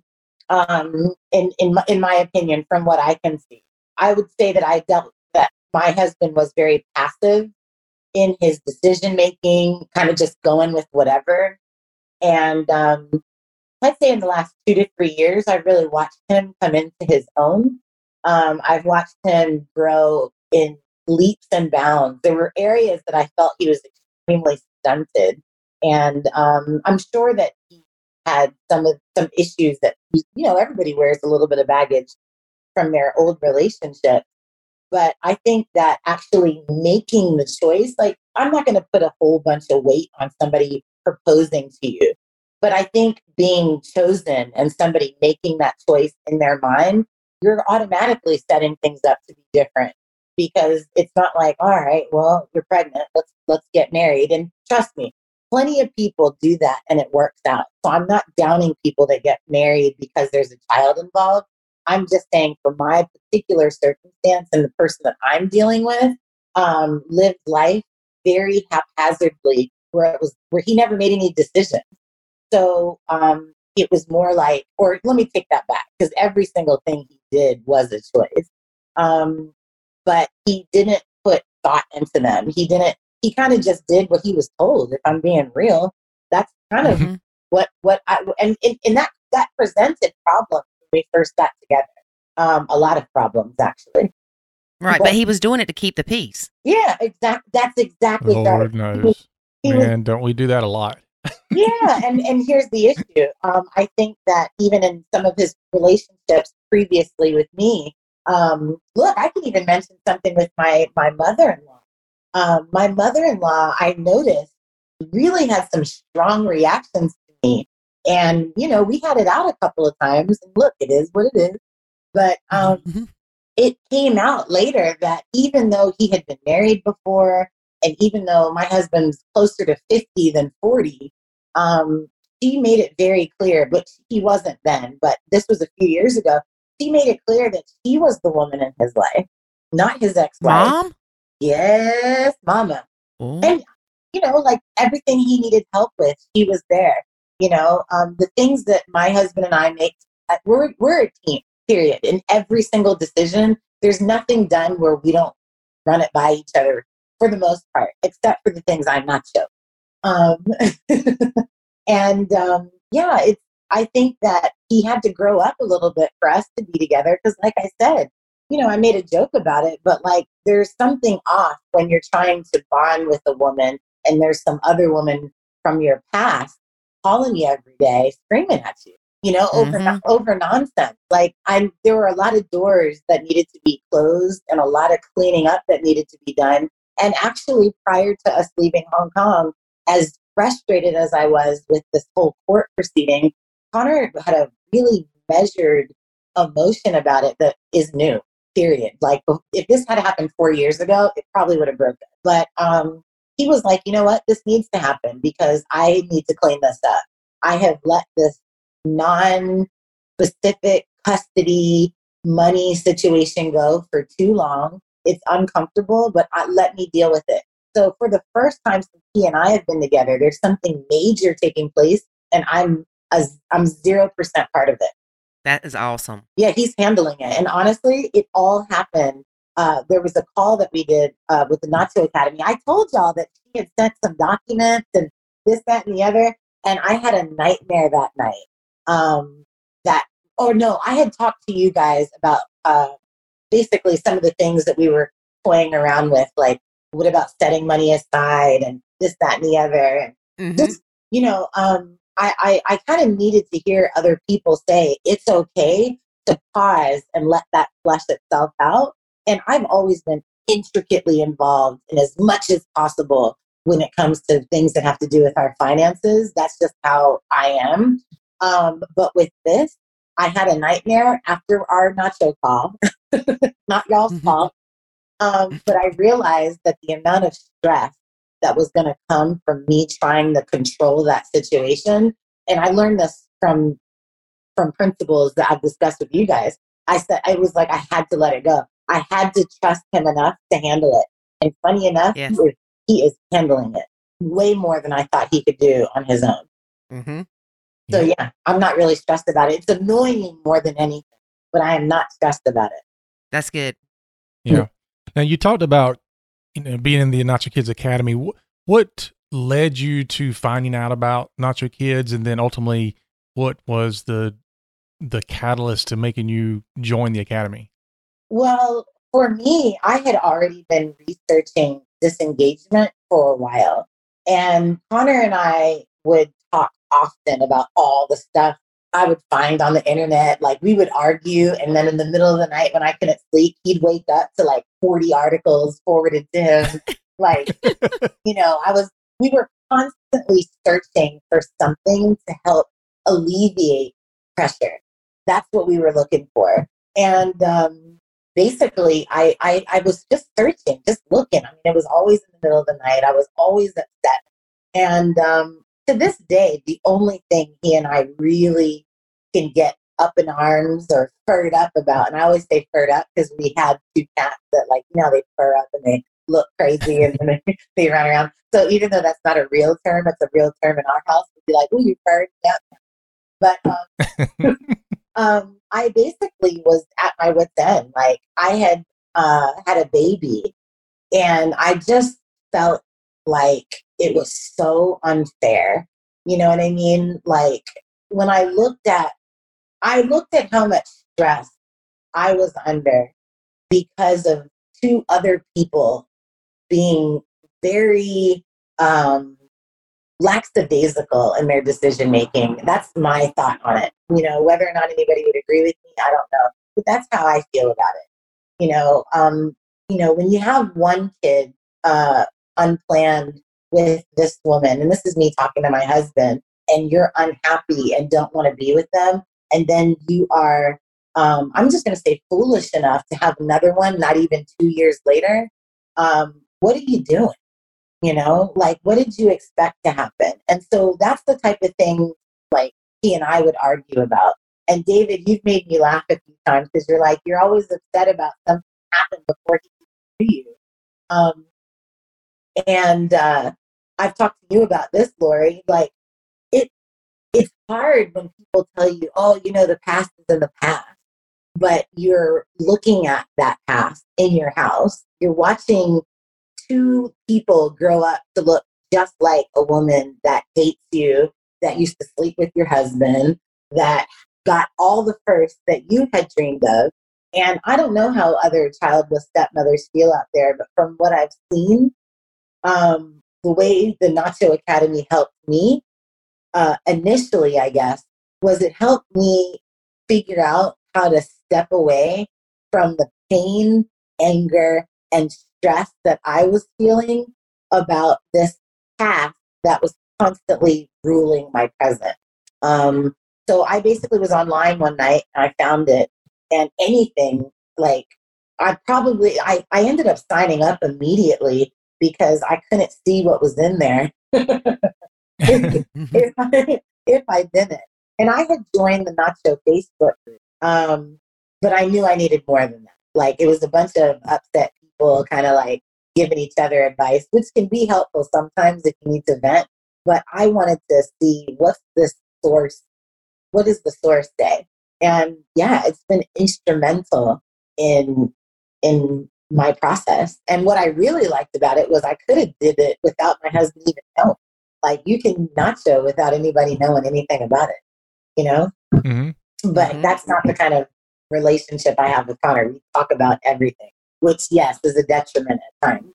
But it was a lifesaver because basically I felt like there was no solution because I was upset. We were fighting so much. It was just awful. And I had a baby, and I didn't want my baby in that tension. Right. Now, I remember, I'll put you on the spot a little bit, but I remember when you came into the first coaching call that we had. I'm thinking about the same thing. Yeah, it was bad. It wasn't the first one we had. It was the first one that you joined us on. And I remember you coming onto the call, and I just remember your face. Mm-hmm. And because for those who don't know, we do the Q&A coaching calls every 2 weeks. Mm-hmm. And it's a video call, so you can turn the video on, and anyway, we talk about your problems and help you out. So you had come in there, and your face looked like you had been emotionally beat down. Yeah, yeah. and I just remember as you were talking and telling us about what was going on and what you were struggling with. By the end of that call, you had done a complete 180. It was an amazing quick transformation just because I think mentally and emotionally you started going, all right, now I think I've got a plan. Exactly. And that's the type of person I am. Like, I didn't have kids for a very long time and all that sort of thing because you know, I plan everything, and that's also a problem sometimes. But yeah, the first nacho call, I remember that too. I had had another argument with Connor, and we're not even talking about like heated arguments or shouting at each other. I mean those types of just emotionally draining. There's no end in sight. There's no light at the tunnel.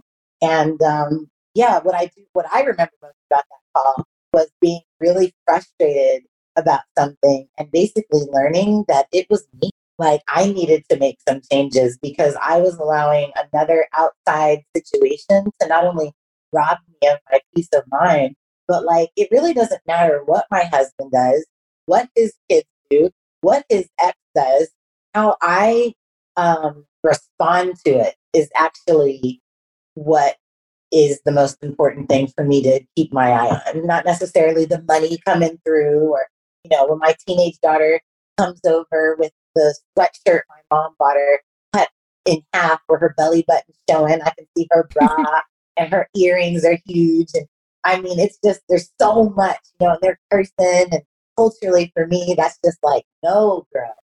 But how I respond to all that, I learned that with the Nacho Academy, I learned, listen, you don't have to respond at all.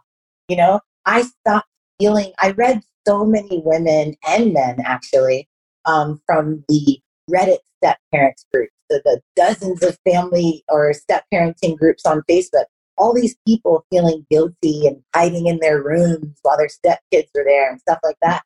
Honestly, I started to do what worked for me, but not with a nasty attitude. If I needed a break, I took it.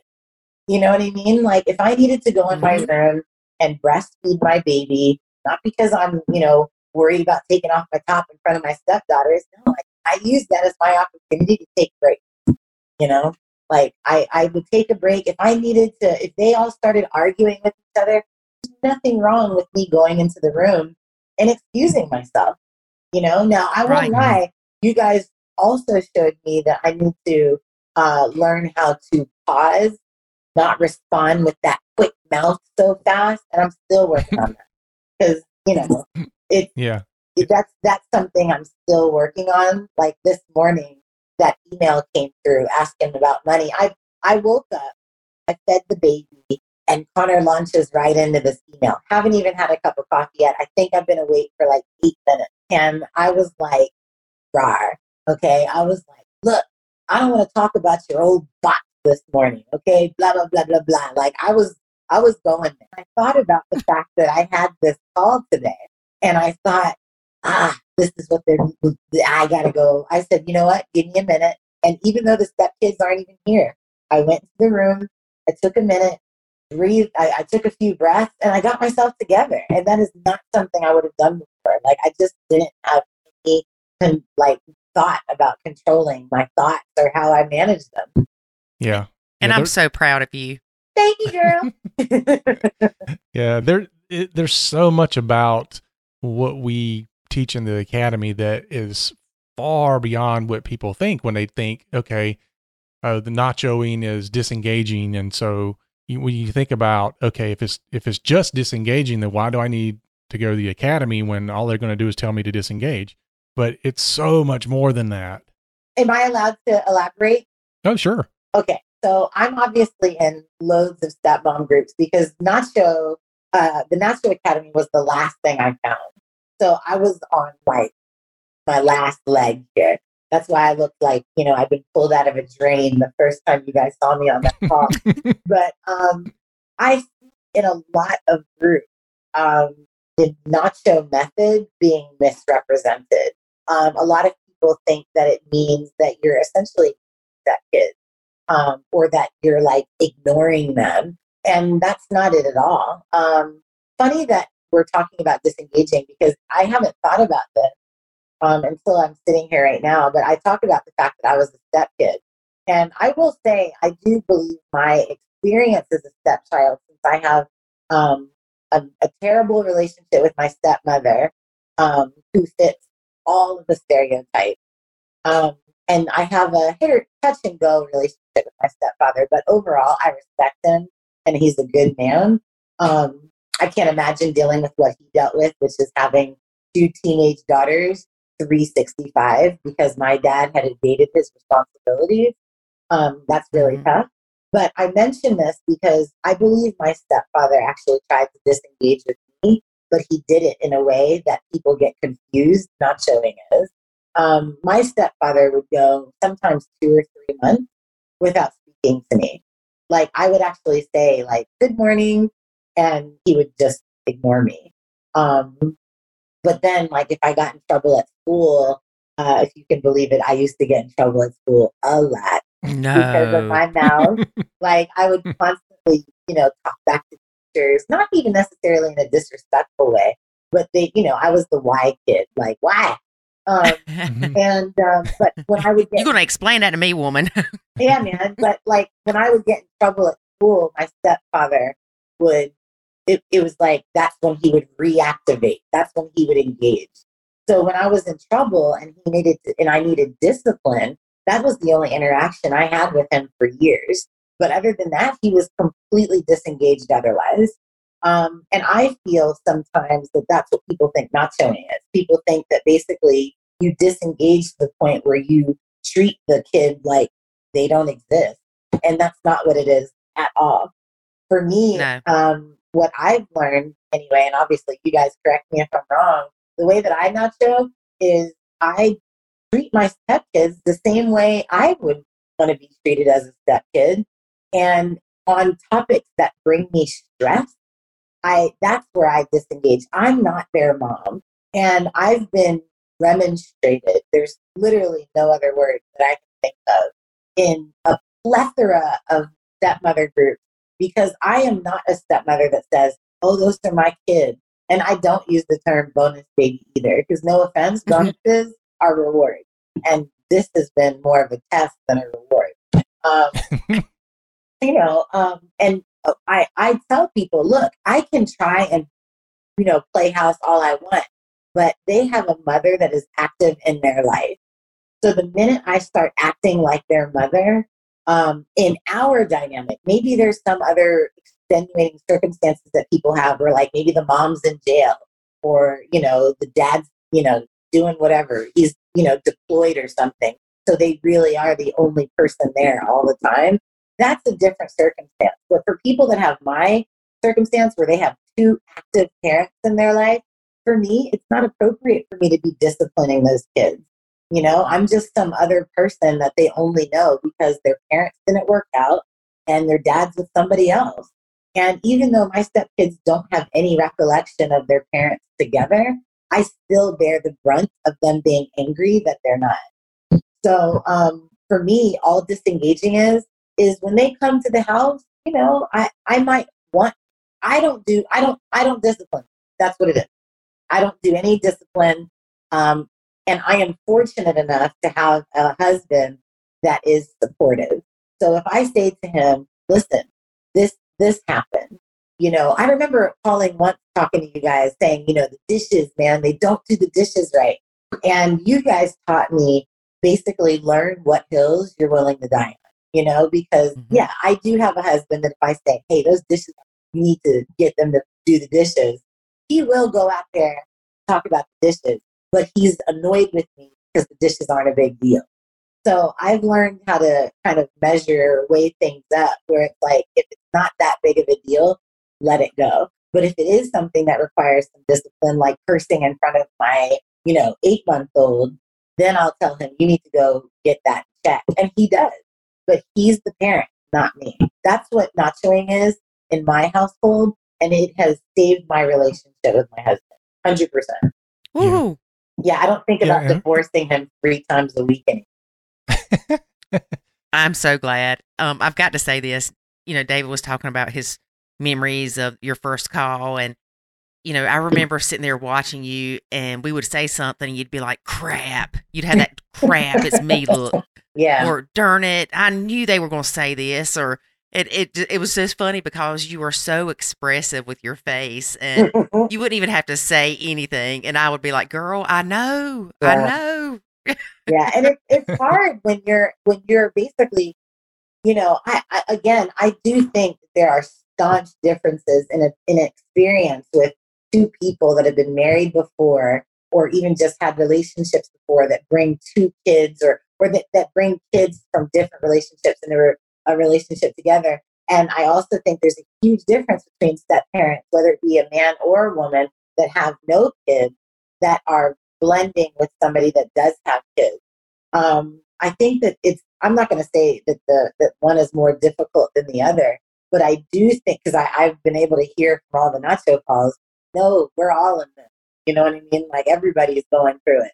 But for people in my situation that don't have any of their own kids, or now I have my own kid with him, that will bring its own set of circumstances later.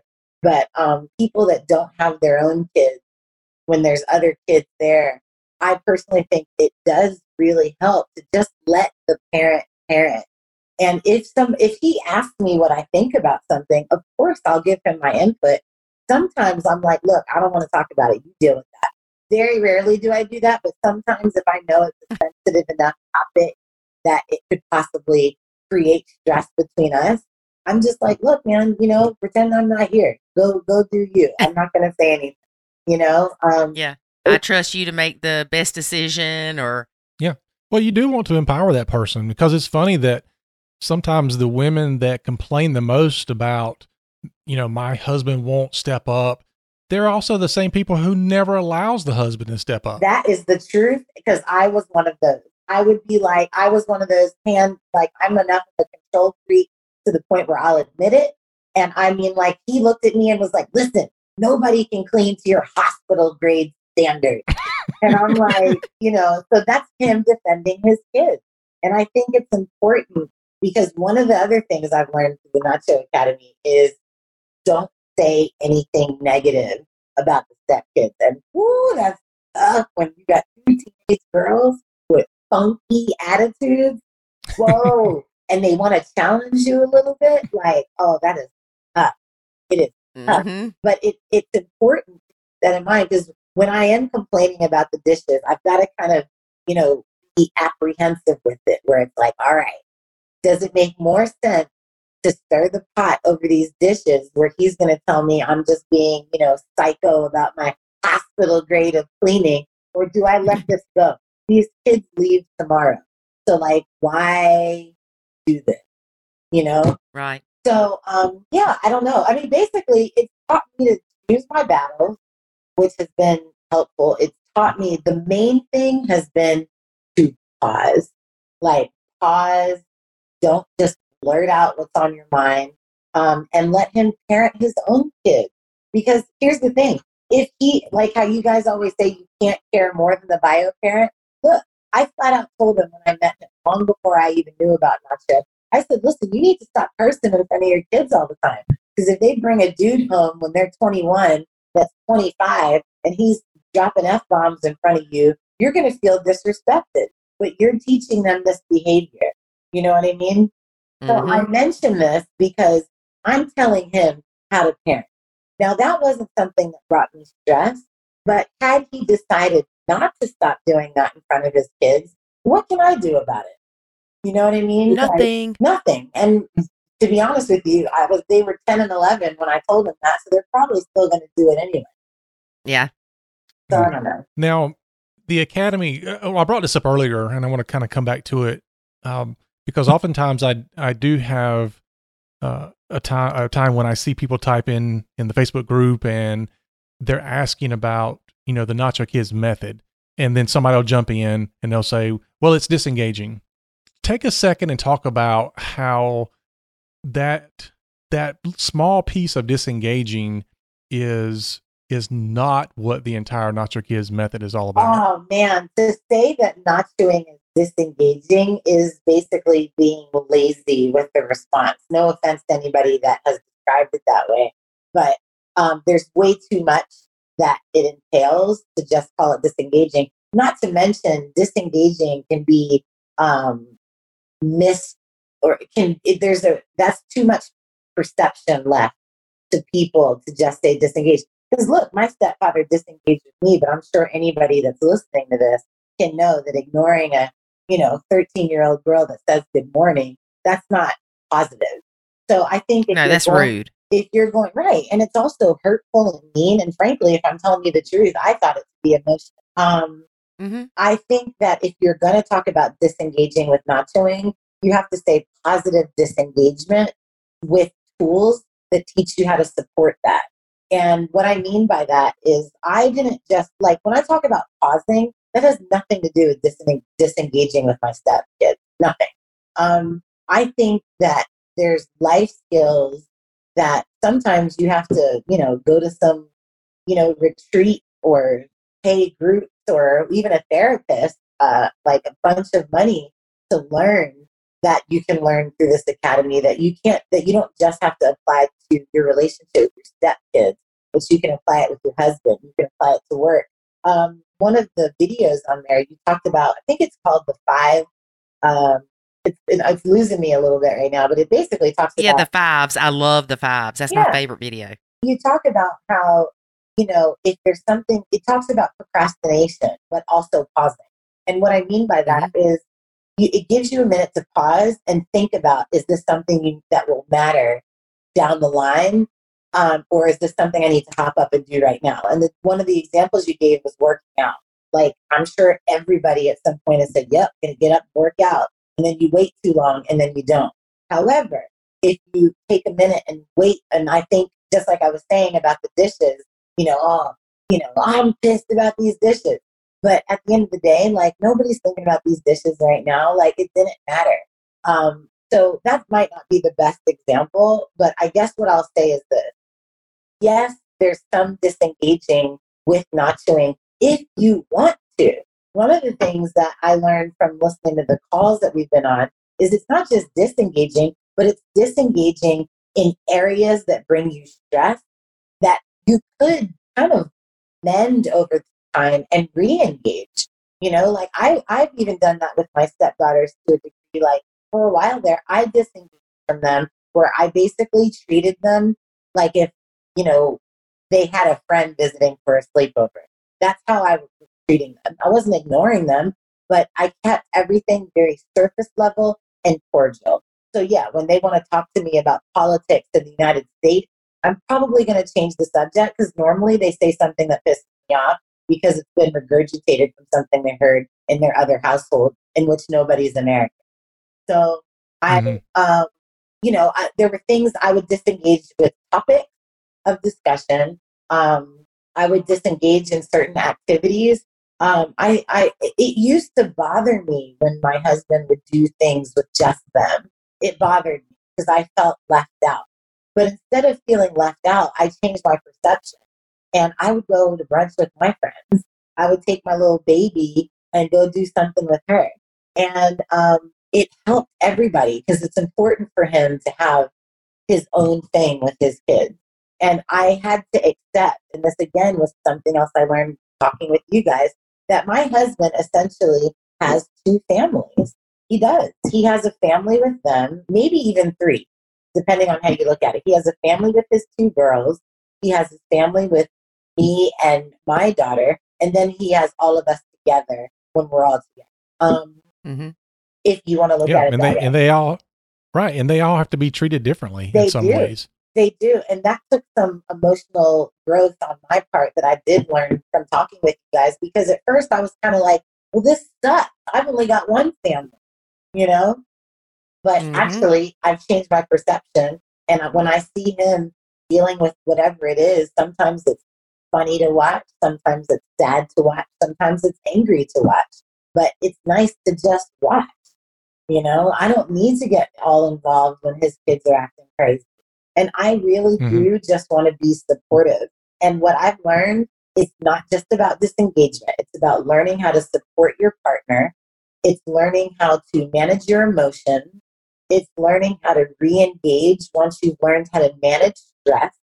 And essentially, it gives you like a little toolbox, and you pick them out when you need to. And when you don't know what to do, or if you've been lazy like me, you don't watch everything, you just go on the calls and talk to you guys and get this, amount of advice that honestly, I would pay a lot more to a therapist. Yeah, you absolutely would. Yeah. Yeah. Well, we do like to call it tactical disengagement because it's not just as simple as going, "Hey, I'll disengage." I mean, there are some tactics to it, but I think one reason why people probably grab onto that is because that is kind of the thing that takes the pressure off quickly. Yeah, and it's good and it's bad. It's good because they find something that works and it works quickly. Mm-hmm. But the bad thing is, oftentimes people stop right there. It's like, oh, finally the pressure's off, and they stop. Right. And no, they don't. It's work. It's constant work. And I don't mean to cut you off, David, but if I could just tell you my goodbye, my last time seeing the girls, I hadn't seen the girls in 5.5. And then before we left Hong Kong, we were all together so that we could say goodbye and talk about the plans for the future.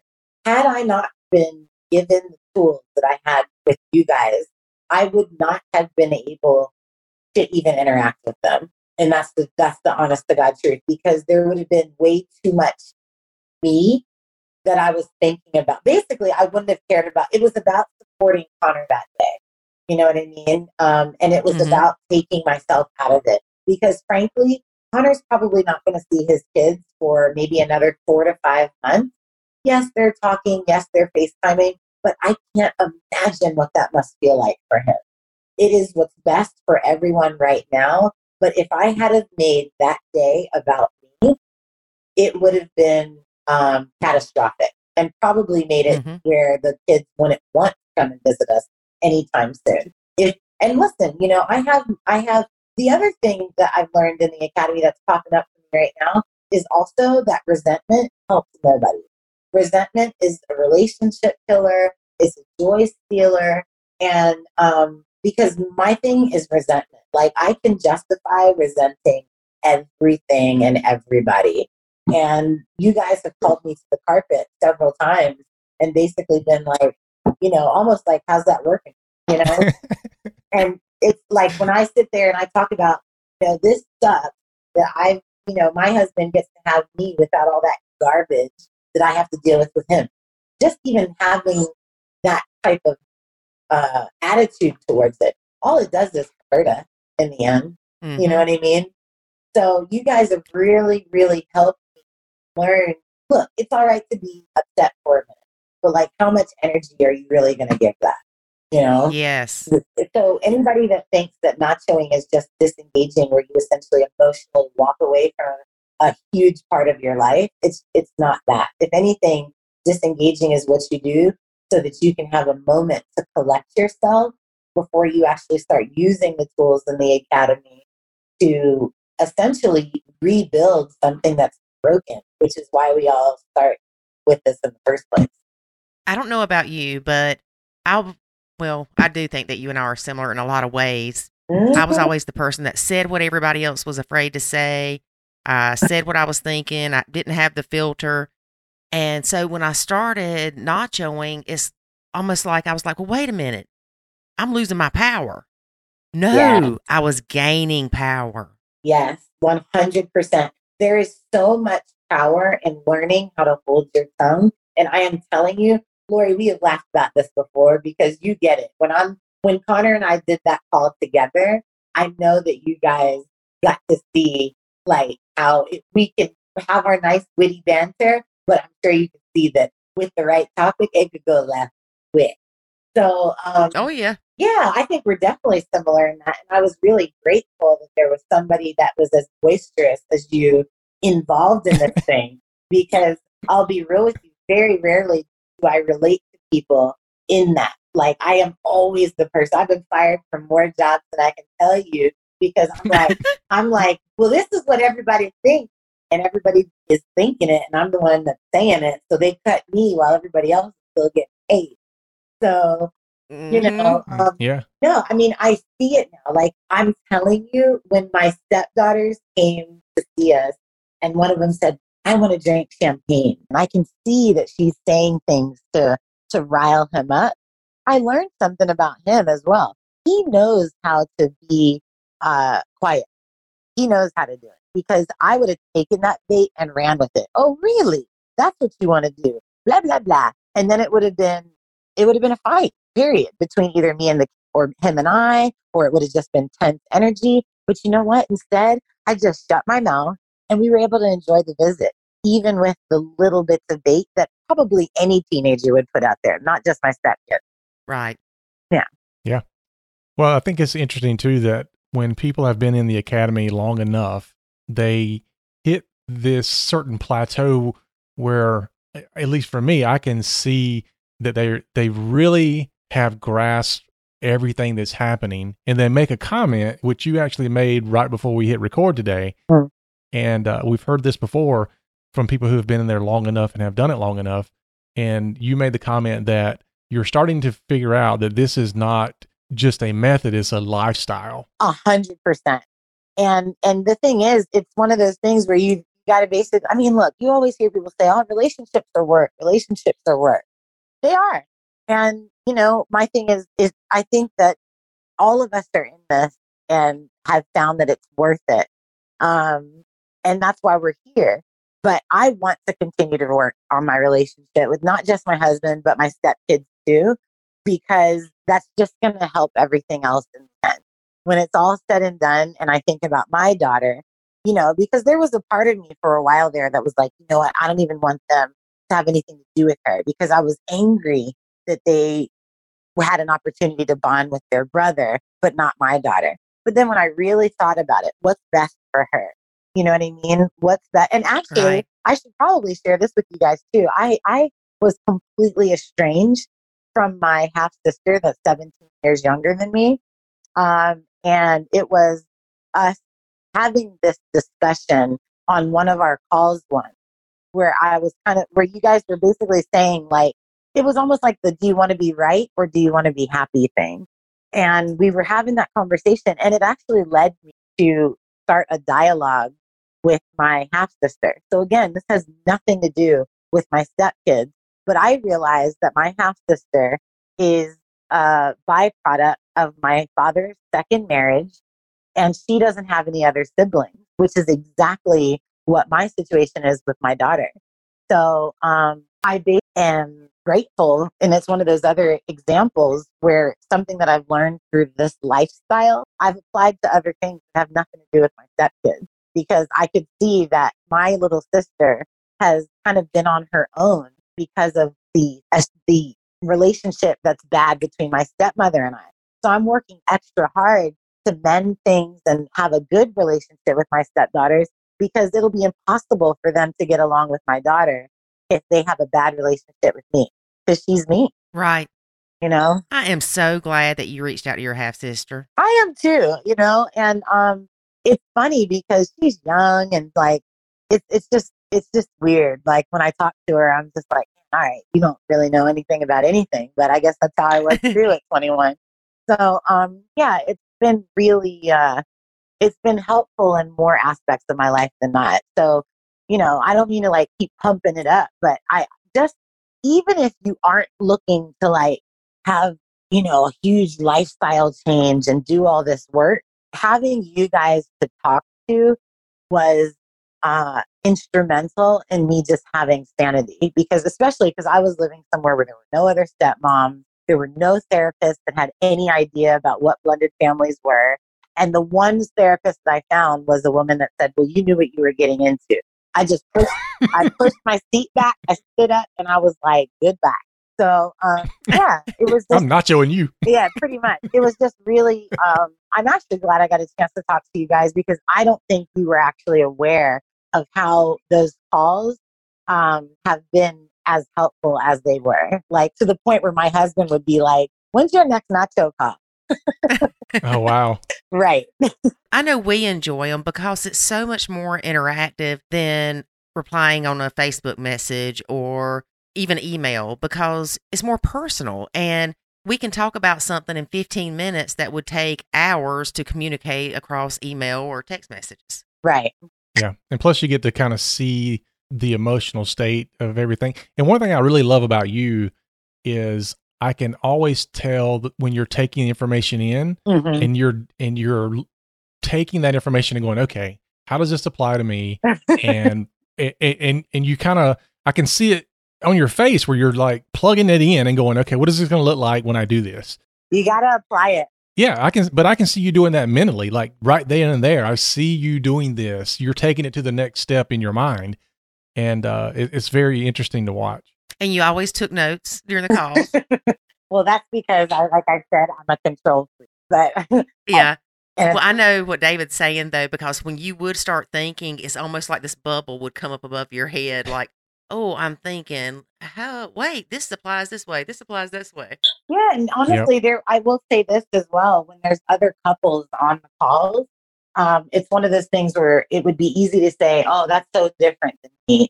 That's not my situation. But honestly, I've never heard anybody, even if they've got, 5 kids from one marriage and 4 from another, and, everybody's completely different than my scenario. There's always that commonality of whatever we're struggling with. It's always the same. Everybody's dealing with the same thing, which is why the basis of the tools that you guys kind of teach us, they work for everybody, So yeah, it's a good thing. So yeah, I'm really glad I got a chance to talk to you guys today so that I could actually say thank you. Yes. Well, thank you. I remember in the beginning, I referred to you as the Hong Kong chick. Oh, yeah. At least you didn't call her Hong Kong Phooey. Yeah, Hong Kong Phooey. That's funny. But now I'm in Australia, so we'll see how this goes. She's the Joey chick now. That's right. Yeah. Well, where are you originally from? I'm originally from LA. Yeah. Okay. So I'm a Cali girl through and through. And basically, I don't know why. I just was like, yeah, I'm going to go check out living overseas. And it's just been that way since 2006. I've lived a lot of different places. Wow. I do want to bring up something that came about on the very first call, because I think it was a switch that went off in your head when I said this, but you were kind of talking about the things, and you mentioned it earlier where you kept saying, oh man, the problem is with me and the problem is with how I'm looking at things. And then you were like, man, it sucks being the one that is the problem. Right. And I remember saying to you, if the problem was somebody else, you wouldn't be able to do anything about it. You should be thankful that you're the part of the problem because you can fix that. Yes, I agree with that. Because if it wasn't, but that's one of those things where it's almost like if you can change it and you have the power to change it, then go ahead and change it. And that's just you. I can't change Connor. I can't change his kids. So, but yeah, I mean, obviously it was really confronting because in my mind, I thought I'm the one that made all the good choices. And, you brought these bad children into my life and all this drama. But honestly, perception, all it needed is just a couple of perception shifts, a couple of thought changes, a couple of pauses, and life became manageable again. Yes. And a big part of it is changing your perception. It really is. Yeah, because I used to get stressed out every other weekend when they were going to come. And we would basically, I could tell you when Connor and I's next argument would be. It would either be the Thursday before they came or the Sunday night before they left on Monday. Always, every single time. And when I saw the pattern, I was just like, this is ridiculous. You shouldn't be having massive arguments with the person that you care about that often if you can help it. I remember you saying something about we fight half the time. Yeah. And that sucks, especially because listen, if I was going to just settle for, not great, I could have gotten married a long time ago. You know what I mean? Good grief. I'm like, this is crazy. I certainly didn't wait to almost, have a baby, almost 40 years old and get married in my mid 30s so that I could, fight with my husband every day. I really tried to be as careful as possible. But again, let's not forget that dog really is to blame.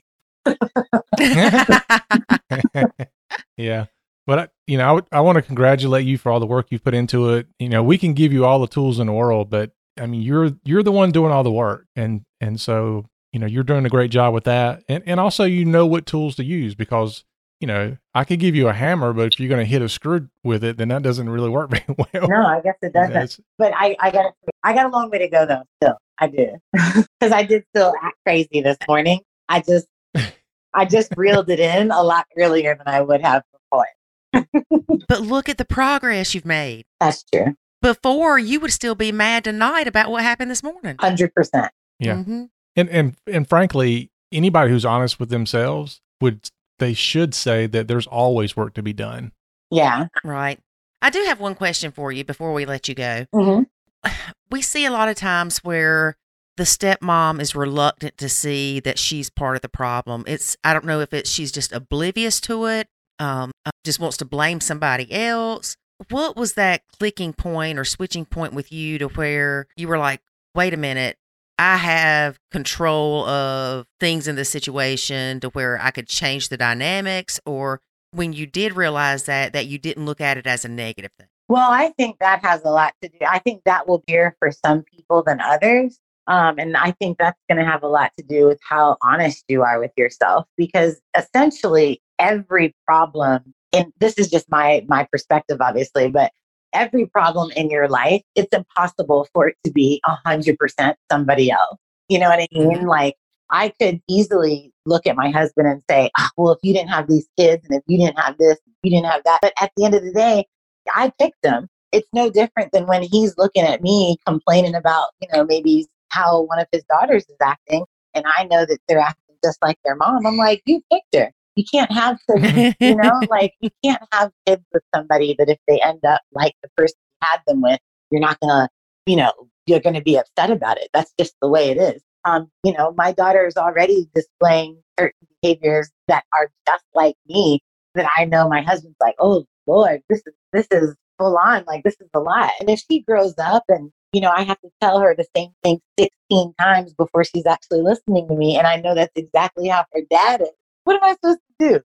So when it comes to like you laugh and cry at the same time. Pretty much. But like if I was really talking to another stepmom, or just like, I don't know, if I was talking to anybody that was saying, it's them, it's them, it's them, I don't have any part in this. You have to have a part in it because you're there. There's very, very few circumstances other than like getting kidnapped that like you're going to be able to say you had no part in it whatsoever. And that doesn't necessarily mean you have to beat yourself up about it. But the sooner you can get to the realization of accepting, listen, not necessarily, and I don't want to come off as one of those people that are saying, listen, you had a choice, because I hate when people say that to me too. Because yes, I had a choice of being with a man with 2 kids, but I also didn't have a crystal ball or else he would not know me. You know what I'm saying?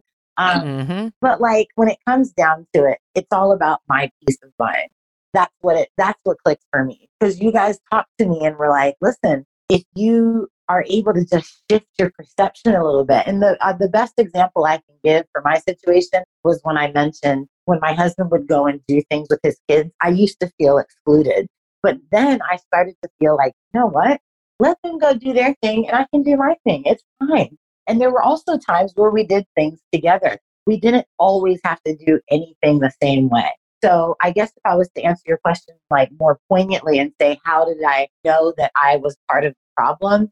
It's because I was so desperate to find out what the problem was that I was even willing to look at myself. That's it. Yeah. That's what it is. You nailed it on the head. I knew I should ask you that because you would be able to phrase it the way that I've been trying to come to in my head of how do you explain this? And the fact that it's not that it's our fault, but we are contributing factors. Absolutely. Because at the end of the day, it's no different than when I made the dishes a huge deal. Of course, I have a right to have the dishes a certain way in my house, but like nothing's perfect. And look, people talk a lot in groups that I've seen saying, well, if your bio child did blah, blah, blah. I don't know. It's not my bio kid doing that. I'm annoyed by this specific situation. So what can I do to shift my thinking where I'm not? That's all there can be. I mean, I'm either going to accept it and learn how to be happy with what I've got, or I'm going to be mad a lot, arguing with my husband and in another blended family because I couldn't make this one work. You know? Amen. Yep. Yeah. But perception is reality. It is 100%. Somebody's. Yeah. When you change your perception, you change your reality, and that's what you've done. Yeah. Well, but this always gets me, and I've said this before, is if something happens, my perception is one thing, David's perception is another thing. What is the true reality? Yours, Lori, obviously yours. Yeah, yours is true to you and mine's true to me. That's right. I'm just living in your world. Exactly. See how much he's learned, Ariana? I sure do. Aren't you proud of him? You've seen him grow in the last year too. Sure have. All right. Well, we want to go ahead and let you go, but we definitely appreciate having you on the show and talking about your experience. And thanks for filling us in about how the Academy's helped you, because even though we can see things progressing, oftentimes we don't know, all the story behind how it's taken you from, that, what was that you said? Looking like you came out of the gutters. Yeah. I was going to say, she said drain, not gutter. We don't have drains over here. We have gutters.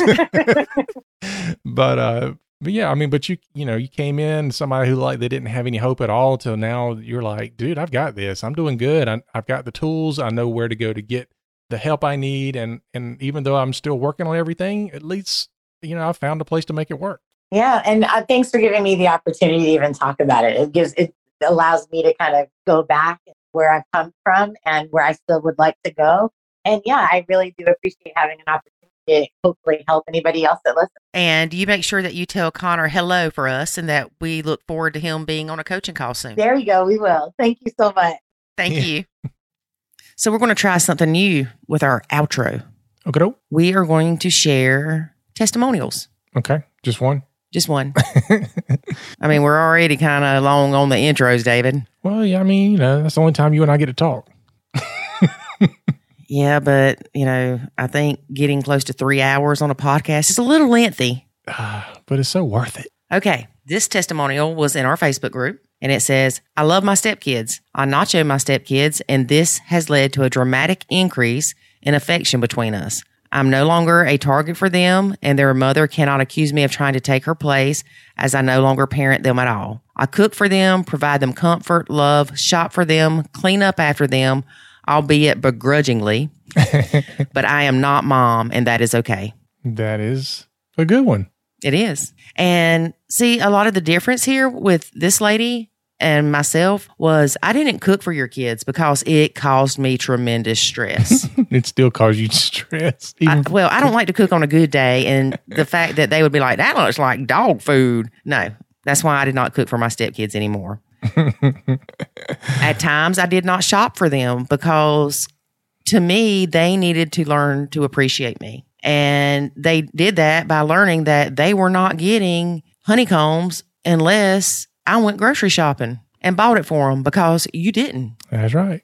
And this reminds me of something that somebody said to me the other day that, and I know you did this, was if the kids would be like, oh, I'm so glad we've got honeycombs, you would say, well, you need to thank Lori. She's the one that got them. Yeah. Or if I actually bought something for the kids, I'd say, here, I got this for them. You'd be like, no, you give it to them. Yeah. Oh, I remember that frequently. That, you didn't really want to have an interaction with them. And so you'd be like, here, I bought everybody a candy bar. And I'm like, well, then you give it to them. There needs to be that positive interaction there. Right. And so you'd be like, okay. Well, and honestly, when I bought them a candy bar, sometimes it was because I bought my son one and I didn't want to leave them out because I just thought that was rude. Right. I don't think if they were here. I don't think you were doing it to get on their good side. I think you were doing it just because you were trying to be fair. Right. And not have Jackson pointed out as, the favorite golden child. Yeah, not have Jackson run around going, I got a candy bar, you did. That's right. So, but yeah, we started doing that way. And then eventually it got to the point where they understood, hey, if I want something, from the grocery store that I really like, I got to be nice to Lori to get it. Mm-hmm. Bribery, folks. Yep. That's all it is bribery. And whatever works. But they also learned very quickly if you left an empty cereal box in the pantry, you weren't getting that cereal because in my eyes, that box was slap full. Yep. If it's still there, then apparently you still have some. Exactly. But I love how this lady talks about that by her nachoing her stepkids has led to a dramatic increase in affection between them. Oh yeah, it does. That's what happened to us. It's amazing that it's almost like night and day how I was with your kids prior to Nacho versus how I am now. Oh, yeah. It is night and day. Yep. Instead of them wanting to kill me, they're wanting to show me something good they did. Yeah, they do. And I no longer worry about them trying to burn me at the stake. Yeah, I know your son does that to me a lot. It's like, David, come here, look at this. David, come here, look at this. David. Yeah, I've got a good relationship, and I'm thankful for that. Of course. But you nacho him in certain ways. Oh, I have to. Now, let's just clarify, though. You never got to the point with my son that I was with your kids. Jackson's never hated you. You've never hated him, kind of thing. I mean, I know there's times that you both have not been happy with each other, but it wasn't that bad to where you had to disengage fully for a year to heal from the hurt and the pain and the resentment. But you nacho him when it comes to discipline. Yep. Chores. Is that a thing? Don't roll your eyes at me. Homework in school. What else? Anything I can get by with. Yeah, pretty much. But he knows that you are there for him if he needs anything. Yeah. Yep. Yeah, I keep his little business going. Yep. My little entrepreneur. Yep. So y'all have found something to bond over, the entrepreneurship. Yep. So I'm thankful that you and Jackson have the relationship that y'all have. It makes me happy to see him share things with you and you help him with things. And so anyway. Well, I do think it's easier when it's a guy and the kid's a male. I think those are the easiest dynamics. Well, I believe it was Ron Deal that talked about the difference with a stepdad and a stepmom. I mean, we knew that before he said that, but very rarely do stepdads have the same issues that stepmoms have in a blend. Yeah. Stepmoms oftentimes have issues with the stepkids, at least they feel that way, and the stepdad has issues with the stepmom. For having issues with the stepkids. Yes. Yeah. It's a vicious cycle. Not that it's always that way. We do have some men in the Facebook group that have issues. Oh, yeah. Well, I'm just saying that oftentimes those stepmoms look at stepdads and go, oh, y'all have it easy. You know, you don't have a lot to have to deal with, or how is it that you nacho so easily? Or because normally men are not involved in the caregiving of children. Yeah, but we also don't swoop in trying to save the day. Okay, folks, that's this, the end of this. Again, davidhaters.com. Yeah, so anyway, just saying. Just saying. Well, women like to have control and fix things and make things better. And in doing all that, you do the opposite sometimes. All right, that's our show for today, folks. He's getting ready to get shot with Little Nerfy. I got my own. Go ahead. All right, that's our show for today, folks, before I get shot again. All right. Make sure you join us next week as we hear from somebody else who's going cray-cray. David. I got to go, y'all. All right. Bye. Thanks for listening to this episode of the Nacho Kids Podcast. Find us online at nachokids.com. Until next time, remember, life is good when you nacho.